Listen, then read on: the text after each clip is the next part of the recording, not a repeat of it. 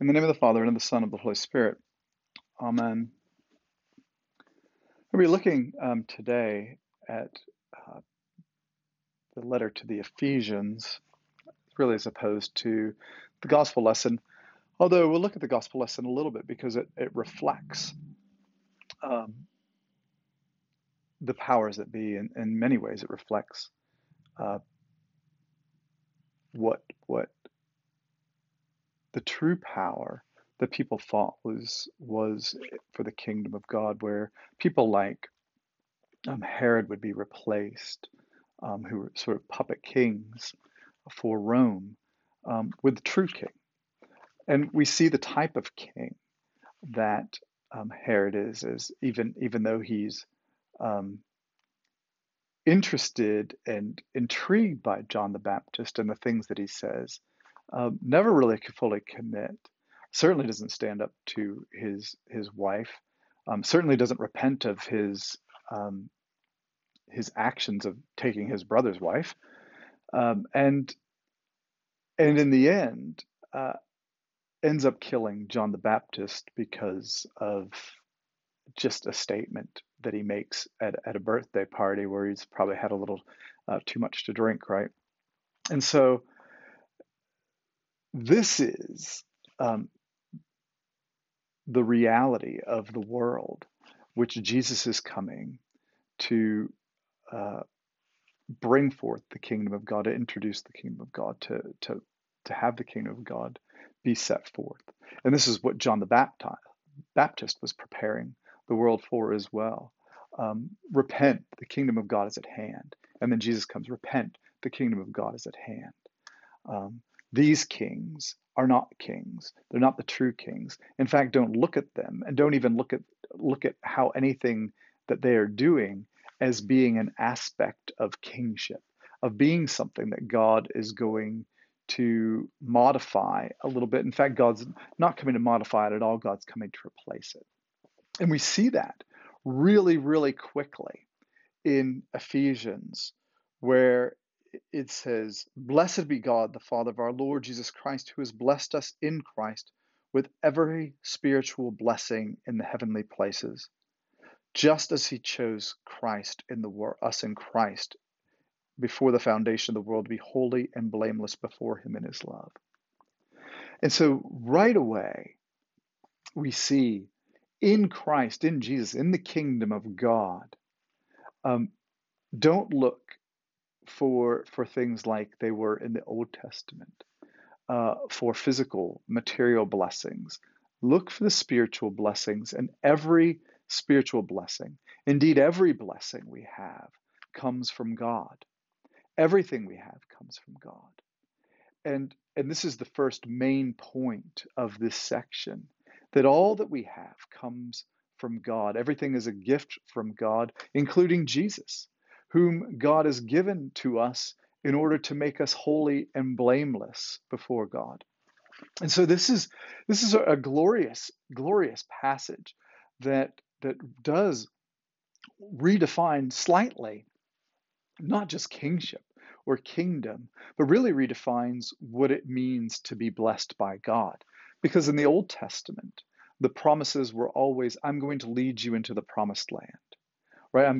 I've prepared a place for you, and you will know that I'm God because you will be cared for.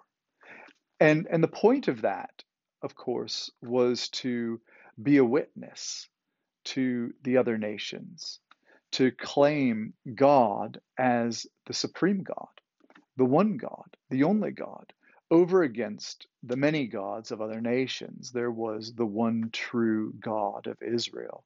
And the role of Israel was to live in a good covenant relationship with God, obeying the commands of God, keeping the commands, and reflecting God's great and gracious love, slow to anger and abounding in steadfast love and kindness. These types of things that were not reflective of the other gods, right? The other gods you had to appease, the other gods you had to offer sacrifices, human sacrifices. Even the sacrifices in the Old Testament were offerings that then were shared with the community, right? They're burnt offerings that then you feasted and celebrated with God. They're offerings that um, you gave forth as a blessing or as a promise for first fruits that you gave because you trusted that God was going to care for you, to give thanks for the many things that God has given you.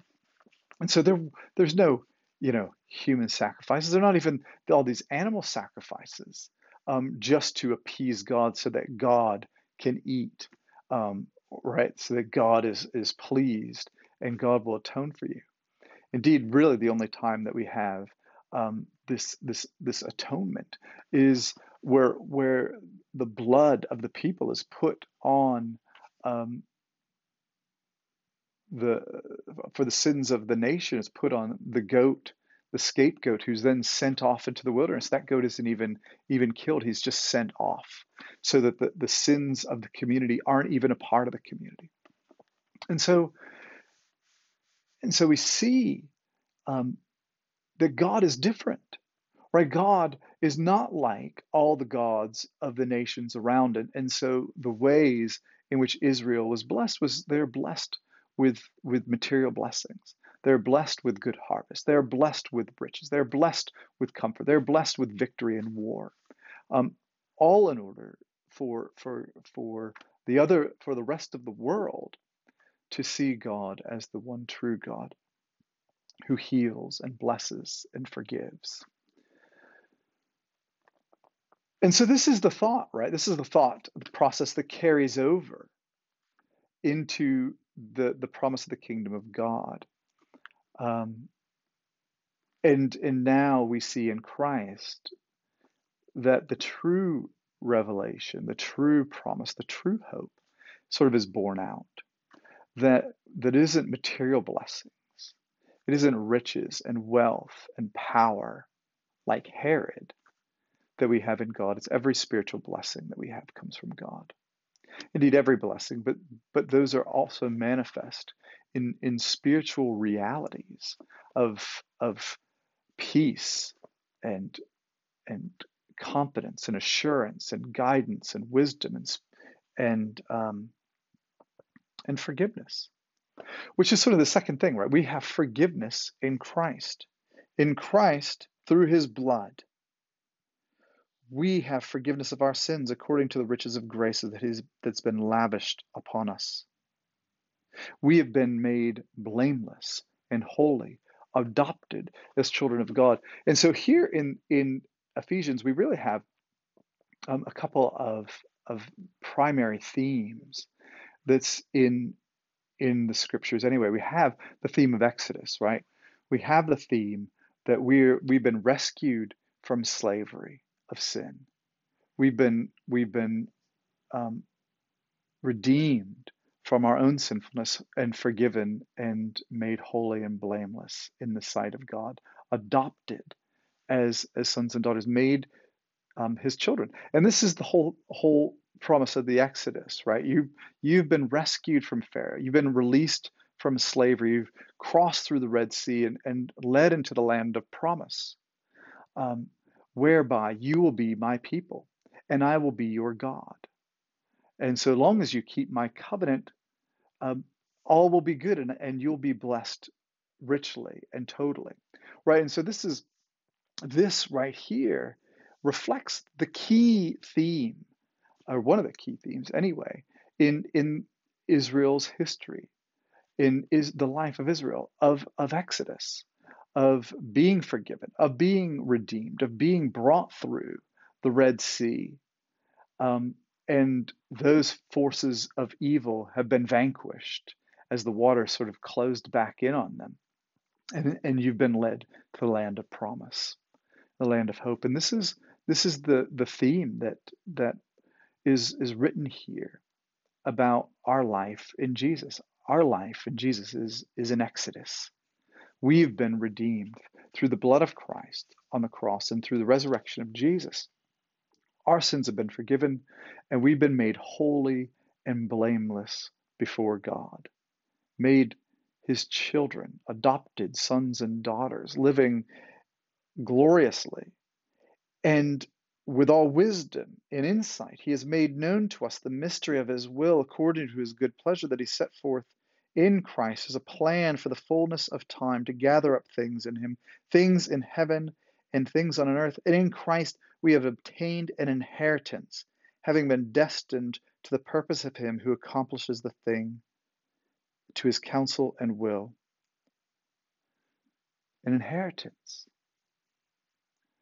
So we've been given the promises of Christ.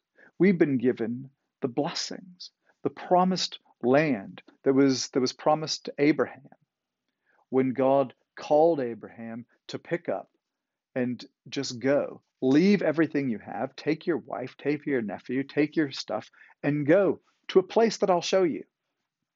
Right? Just have faith. I'll be with you. And I'll make your descendants like the stars of the sky, and they will be blessed. And here it is. Here's the fulfillment of this promise, of this promise to Abraham, of this covenant that God made so long ago. It's in Christ. We, the descendants of Abraham, either by blood or by faith, have come to be the sons and daughters adopted by God and inherited the blessings that God promised to Abraham so long ago. So it's glorious, right? This is the joy of living fully into the promises and hope of God. And then the third theme that happens, one we've getting the blessings of God. Every blessing we have, every spiritual blessing comes from God. And two, sort of the exodus of in Christ being the forgiveness of sins. And three is the promise of the Holy Spirit, which in many ways is the return from exile. Not just in many ways, but it is really the return from exile. The coming of the Holy Spirit is the return from exile. Because exile, you might remember, is when Israel sort of stopped keeping their promises to God. They abandoned God. They chose the gods of other nations. They followed just seeking their own fleshly desires of wealth and power, and neglected to keep the covenant of God. And God sent prophets again and again and warned Israel to return, but instead they didn't.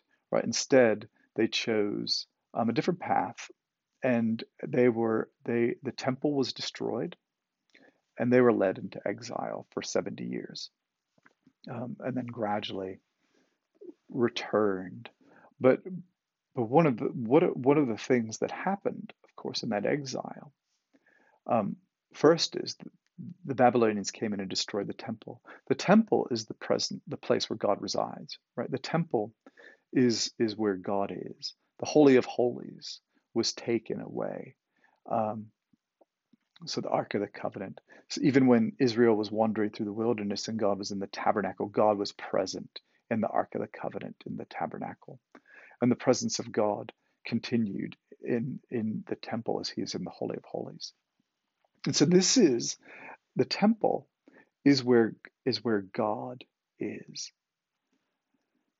And so Israel was taken from the presence of God. And they returned. But one of the things that took place when they returned, even in building the temples, they know that it was said there is no longer the presence of God, no longer the Shekinah, no longer God's presence existing. And so what people have been waiting for in through the Messiah, the kingdom and God's kingdom bursting forth into the world, was also that God would return. Right? Not only would he rid of Rome and other worldly powers for Israel to be free again, but God's presence would come, and people could gather and be in the presence of God, and the exile would finally be over. They'd finally be home. And what we have in the coming of the Holy Spirit is something far greater, right? What we have when we're sealed by the Holy Spirit and marked as Christ's own forever is the fact that God's presence resides in us. We, the people of God, become the temple of the Holy Spirit. We have been sealed with the Holy Spirit, right? In him, you also, when you heard the word of truth, the gospel of salvation, had believed in him, were marked with the seal of the promised Holy Spirit. This is the pledge of our inheritance towards the redemption as God's own people to the praise of his glory. This is the promised pledge of your inheritance, that the Holy Spirit is upon you, that cannot be taken away from you, and God resides in you. The holy presence of God isn't in buildings, isn't in the temple. It's in you. It's in me. We are the body of Christ. We are the temple of the Holy Spirit. We are living stones who make up the spiritual house of God. And this is a glorious, amazing, marvelous thing, because not only is it um, just this redemption of how God is present in our lives that we sort of take for granted.